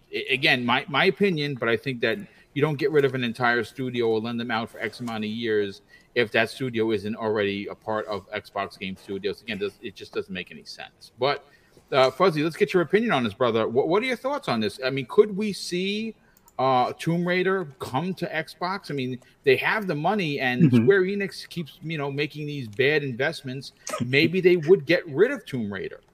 It'd be nice. I mean, I can possibly see Square parting with it, but it's going to be a pretty penny. Like, I figure Square has a price, and whatever that price is probably going to be a pretty lofty one. But because look at was it IO or Interactive IO? IO when they let them Interactive. go with Hitman, because I think they have the Hitman license. IO owns Hitman. Yeah, they own it. And then I guess Square has like some sort of like unwritten rule. They get first right refusal for publishing or something, but that's like limited, I think, to this last one. Like 3, I think, was the last deal of it, type of deal, or maybe it was like, you know, an option where they have to ask them, and then, you know, Square can say yes or no, and then they could go elsewhere, type of deal. But I could totally see Crystal Dynamic being or becoming a member of the Xbox Studios family.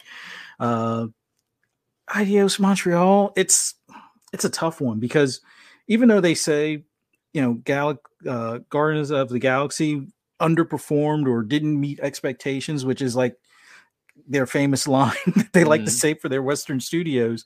I kind of like what Dreadpool was saying, where maybe they're manipulating stuff to avoid having to pay those bonuses. Because that's interesting. Yeah, People Can Fly kind of ran into the same thing, where it's like, we didn't get paid, or we didn't get enough money. Oh, and people wanted to blame Game Pass, when it was like Square was like, oh, you guys didn't meet the number that we put forth. But you guys added a 0 at the end or something. So what's that about? So it's hard to say, not knowing what Square's numbers are. If they say, oh, you know, you have to sell 4 million copies, and then when they sell 4 million, oh, we meant 14 million. You didn't see the one in front? Yeah, you missed the mark. So Square, it seems like their Western studios are the redheaded stepchild kind of thing. Allowing them to work with Xbox, I think, is kind of like a test thing. And then it's like, you know, when you do a test drive for a car, it's like, hey, Xbox, you like these guys, right? Yeah, let's see how they work out for you. And then meanwhile, the number crunchers at Square is like, well, if they seem like they're happy with them, we could bump that price up. Like, we could probably get like 2 or 3 billion. No, make that 6 billion. Yeah. When they come back, we'll tell them it's 6 billion and see if Microsoft opens up the checkbook. But it just seems like Crystal Dynamics, I wouldn't be surprised at all if they wind up parting ways from Square Enix. Eidos Montreal, I think they might try to hold on to for a higher price. Like I said, with the underperforming, or Guardians of the Galaxy underperforming supposedly, it still seemed like it did well enough compared to like the Avengers anyway. Yeah. I think the Avengers probably had a nicer opening or a launch, and then it kind of died after that. I think Guardians of the Galaxy, the only thing I could see is that they may not have brought in as much money just because of the holiday sales, because of the timing of its launch. But I think it did fairly well. And now with it being, you know, pretty much paid to be in Game Pass, I would have to believe whatever numbers they fell short on, I'm pretty sure Square kind of made Microsoft pay that difference, so it was worth their while. But they may want to hold on to them for at least for like a Guardians of the Galaxy 2 or another Marvel license that they may get in the near future, type of thing. But it would be awesome. I know Speculation Town, it's always sunny and rainbows and things like that. But yeah, I would definitely look forward to Crystal Dynamics. Would be nice if we could get Eidos Montreal. The Lara Croft or Tomb Raider in general would be cool. And I like Crispy's idea as far as Pitfall Harry type of deal. That would be an awesome way to kind of, have more synergy between the different, studios which is under the Microsoft umbrella. But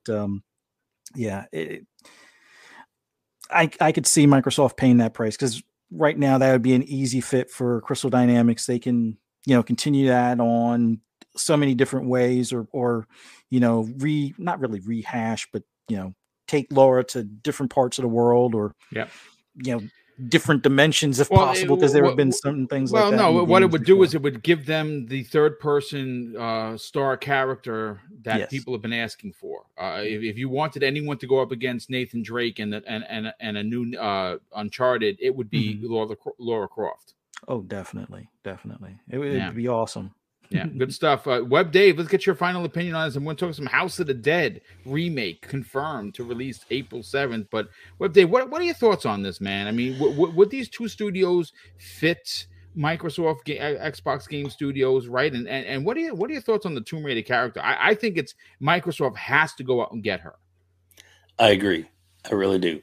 I think it'd be a perfect fit. Both of those teams are excellent. I think. I mean, if they don't meet the level of, Square Enix's bar, whatever, I think I think they're great teams, and it does make sense that since they're already Crystal D is already working that close with Microsoft. I mean, I agree with you that I think the deal is probably already as close to being done as it can be.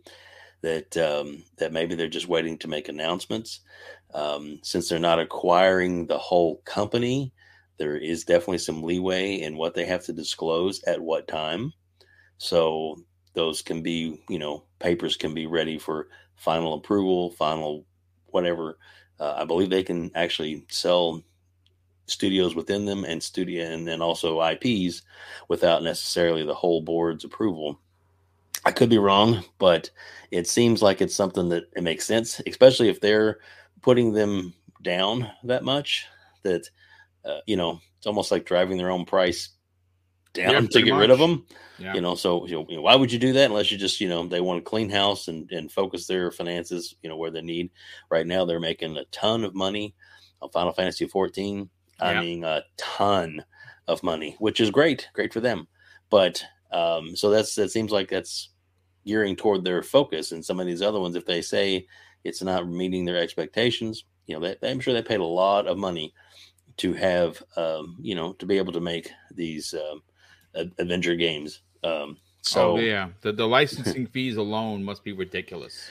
So they may be ready to just cut their losses and then just move ahead. And maybe that's one of the things that are coming up. But I really do think that it is a strong possibility that's going to happen, or is already in the works, and they haven't made it official or announced it to all of us yet. And they may be waiting for a good opportunity, at whatever E3 type show, or maybe the Gamer Awards this year. Yeah, maybe something like that. 2018 we saw 5 studios get announced. Yep. So this wouldn't surprise me. And again, it's a little different now because they don't want anything to happen with the regulators when it comes to the most important thing, and that's bringing Activision Blizzard to Xbox. But I think smaller studios, like Hoglaw was saying, are potentially possible. Folks, listen, we're at the 1 hour and 36 mark of today's show. I don't want to end the show early. We did plow through the topics, but I do want to bring up one that Dreadpool dropped into the DM. And again, this is probably going to hit or miss with a lot of people here. Not for me, not for Mrs. Boom, because I'm a huge House of the Dead fan, and so is she. Well, we have confirmation from, again, VGC, Video Games Chronicle. The House of the Dead remake has been dated for the Nintendo Switch with a new trailer. I just watched the trailer. It is pretty dope. It's coming to the Switch, and it looks fan-freaking-tastic. On April 7th, pre-orders go up on March 31st. Though I didn't see any guns available for it. Like they wouldn't, it's like a special edition pack, which is, I think, a big missed opportunity, because I would buy that in a heartbeat. Yep. You don't want to hold the Wiimote thingamajig. You want to actually, you want to hold like a gun. Guns. Yeah, but Dreadpool, take this away for us, brother. This is you're our horror enthusiast. Are you excited for this? Woo! Yes. I mean, come on now. We're going back to old school days. Old school Sega, man. That's what I'm talking about. So let's get another movie. Wait, we're talking about games. Yes, there was a movie. It was terrible too, by the way. A couple of them. Yeah. So, this would be cool. You know what I mean? And there are light guns out there that work with modern HD TVs. You know, the LCDs. But it still hasn't hit mass market to do anything like that. Now, with them using the Nintendo Joy-Cons, that would be a nice little spin on it, because now you don't have to buy this thing that everybody has. And some of them actually look pretty cool. Some of them have extra gadgets and gizmos, so that way a laser is actually shot onto your TV and has to capture it, and if there's a glare or this or that, it's kind of one of those iffy things. It's no longer how it used to be on the CRTs. So whatever Nintendo's going to do, I think they'll have a nice workaround for it with their controllers. But I can't imagine doing it on the small screen. So it's going to have to be something with, I'm thinking maybe like more of a for FPS, like a first-person shooter style. But it would be so cool to get back into that universe. You're talking about zombies, just zombies, right? It's going to be fun. This is one that I'm actually looking forward to. I only have like 3 or 4 games on the Switch because I just don't play it. I bought it for the wife, and you know, I played a couple of it. I bought the Zelda because of King David. I played for a good hour, and I just haven't had the energy to go back to playing it. And I loved what I played, you know. So it's just one of those things. I don't know what it is. I even have a Pro controller, and you know. But this, I think I'll be playing a little bit more than just an hour. I think I'll be going back a couple more times.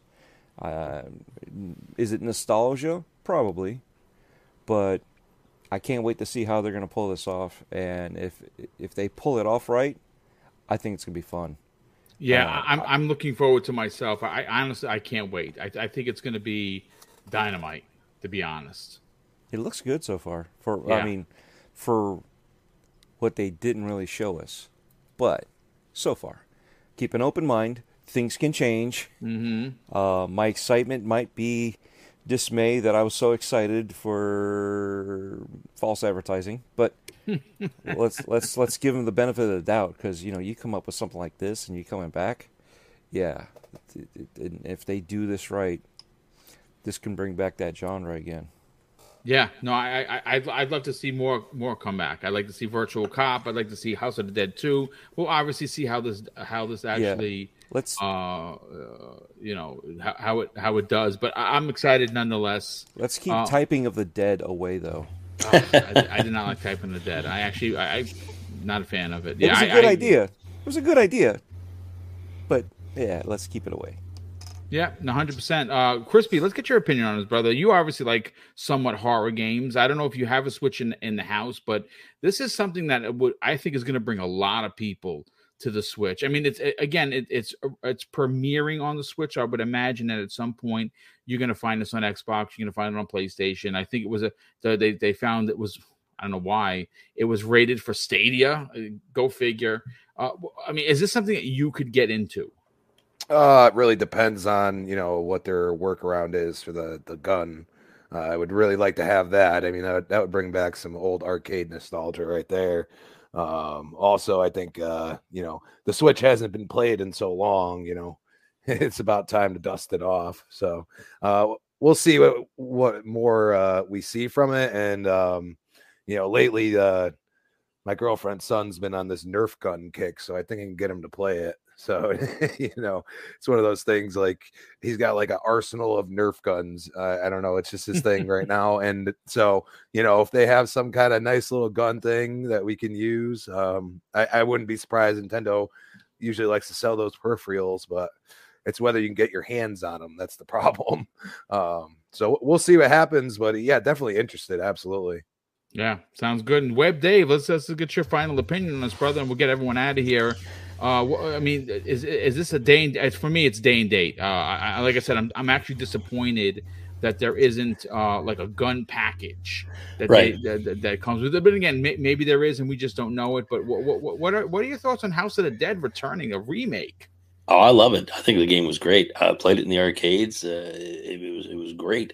Now, there is a possibility, and it's very slim, but they do have options, because they did make the cardboard virtual reality type things where you could actually made like a shotgun type weapon or whatever for using the light controllers that made out of the cardboard pack from Nintendo, because I had that set. But you could definitely see them doing something like that because one of the remotes has a little sensor on the end, infrared type sensor. It could be utilized with any TV. So there is possibility if they wanted to do something like that, utilize that to where it wouldn't be an expensive cost. Heck, they could probably even package the cardboard gun in with the retail version, for maybe not even any extra cost or much extra cost if to have it included. That's a possibility. I'm with you. I would definitely much rather play it with a light gun of some kind, and there may be a third party type gun that is coming out for it. So that would definitely be a better way to play it. I've played. Konami had a few of their games that they had. Was it Time Crisis? On the PlayStation? I love Time Crisis on the PlayStation. I think it was the PlayStation 2, if I'm not mistaken. I had that with the red and blue gun. Yes. You plugged in and used it. A lot of wires, but still, man, exactly. Awesome. It's still awesome. But it was fun. It was fun. I mean, I even enjoyed way back in the day with with Duck Hunt. I enjoyed playing with the light scope and the Miniser from Sega. So there's definitely I think it's kind of a niche-y thing for sure, but boy, it'd be fun. Nostalgia be damned. I think it'd be great, especially if they made it to where whatever they used for it could be something they could open up for other games that they could make available. I say bring them all back. There you go. Sega has an incredible history when it comes to light gun shooters. And why not? Nick's in the chat says I missed the light gun games. You know what? The one that I played that I don't know if would ever come back, and I think Sega actually made it. I don't know if there would be a licensing issue. Does anyone remember playing Aliens in the with the big pulse rifle guns? Oh yeah, I mean, oh man, dude, those were great. The Terminator they had so many. Listen, I'm an old arcade nerd, bro, and I remember dropping dollars into these things, and I would gladly play them on the Switch. I mean, I play the Switch every day because I play Animal Crossing. Yes, I know I'm a nerd, but I play with the missus and she loves it, and I actually quite enjoy it. But listen, real quick, let me catch up with some of the super chats, and we'll get everyone out of here so you can start your weekend off on the right foot. Private chat, let me get to it. JC Carla Moore drops an outstanding $2 super chat, and he says he wants Jack Black for the Pitfall commercial. That would be kind of dope. I'm not going to front. I love Jack Black. Harry Balls in the chat drops an outstanding $2 super chat and says, Soul Reaver, Legacy of Kain, Tomb Raider, let's go. Yeah, dude, I'm with you. I say if you're going to buy all these old IPs, those are two you definitely should get. And TK Chillin with the outstanding and extremely generous $20 super chat says, happy Friday. Great discussion as usual. Thank you, TK. Definitely appreciate that. But listen, folks, that is going to be your Breakfast with Boom for this Friday. I hope you enjoyed the conversation. I thought everyone really brought their A game. For me, I thought the conversation of the day was certainly Gran Turismo 7. I think that it is marred in controversy. Going all the way back to Survivor, not getting a copy because of a review that they did that was questioned by SIE. I think that if in fact that is brought to fruition, and that is the case, we need to, as content creators, take SIE to task. People are allowed to not like your game, but also they also reserve the right not to give out a game for review. But again, I think it's questionable for sure. And of course, the other two conversations, and now the third one with House of the Dead. I had a great time with it. I hope you did as well. And if you did, please consider hitting the like button. We had almost 400 people here, which is awesome. And let's get to the outros. We'll start first with our newest member, Web Dave. You delivered as expected. Please, by all means, sell your brand. Tell everyone where they can reach out to you on social media, but more importantly, subscribe to your YouTube channel. Thank you so much. This was great. I'm super excited to be on the panel, and look forward to many until you get rid of me days to come. But yeah, everybody can easy to reach me if you go to our webpage. Is the easiest way, which is outbreakpodcast.com. And then there's links right in the front of it where you can click right through to our YouTube page and subscribe. definitely need the subscriber base up, but hopefully we can get that to happen. It's been growing. Got some great shows. Just dropped the Mag interview. Nice. And that was good. I listened to that. It was excellent. Thank you. He was really good. This Monday I've got Wandering Dutch coming up. And then, and I've got some other ones that are in the can that I'll be announcing soon. Got more interviews to do. I've got Boxenberger in queue to interview him. So pretty excited. It's great. And again, thank you all very much for being so welcoming in the chat and everybody here. And let's get to gaming, because I know, boom, it's about time to play some Elden Ring. And oh, hell yeah. That's what I'm doing right after that. Real quick, Back from the Dead in the chat says Resident Evil Umbrella Chronicles and Darkside. Oh, Resident Evil Umbrella and Darkside Chronicles were great on-rail shooters that you used with the Wiimote. I remember that. I owned that. I actually think I might still own that. It might be in storage. These were great light gun games. A lot of people don't know that Resident Evil actually had light gun games, and they were pretty dope. But Fuzzy Bovadier, I mean, listen, obviously you did a great, write up of what your thoughts were for Gran Turismo 7. If people want to reach out to you on social media, potentially strike up a conversation and check out your YouTube channel that is dedicated to the racing genre, where can they go for that? Well, I want to thank you for having me on today and welcoming of Dave on here. It's awesome to have you and your thoughts and everything as far as for the for these topics and all the ones to come in the future. Always great to be on here with Crispy and Dreadpool. It was also good to have BitCloud in here for a bit. But man, oh man, I for anybody that wants to hear my rambling about GT7 or just racing games in general, you can definitely find me on Twitter at Fuzzy_Belvedere or search on YouTube for Fuzzy_Belvedere. I'm going to put up some of the replays and might do some side-by-side comparison and a little bit more, I guess, in-depth on my thoughts on the game. It will be more enjoyable once I get past this, grind of progression. But it's we gotta, give our feedback to the devs and hopefully they listen and we'll go from there. But it was awesome being here today. Awesome having everybody that was participating in the chat. And man, thank you so much for letting me be a part of it. Yeah, it's great to have you here. And Dreadpool, let's get you on out of here, brother. Where can people reach out to you and potentially check out Breaking Bread with Dread? Oh, yes. First of all, thank you to the chat for everybody that shows up. I'm going to call somebody out here. Elias, I got to say one thing to you. Kalispera. Okay, so anyway, he knows what I'm talking about. You guys don't. Nothing bad. I just say good evening in Greek. Okay, so anyway, excellent. Thank you, Web Dave. Congratulations. Welcome to the Friday show. Thank you. So anyway, yes, it's always great to see Fuzzy and Crispy and Bad Bit, BitCloud. It would have been nice to see Bad Bit actually, but either way, thanks, Boom. Thanks for running these shows for us and having us on.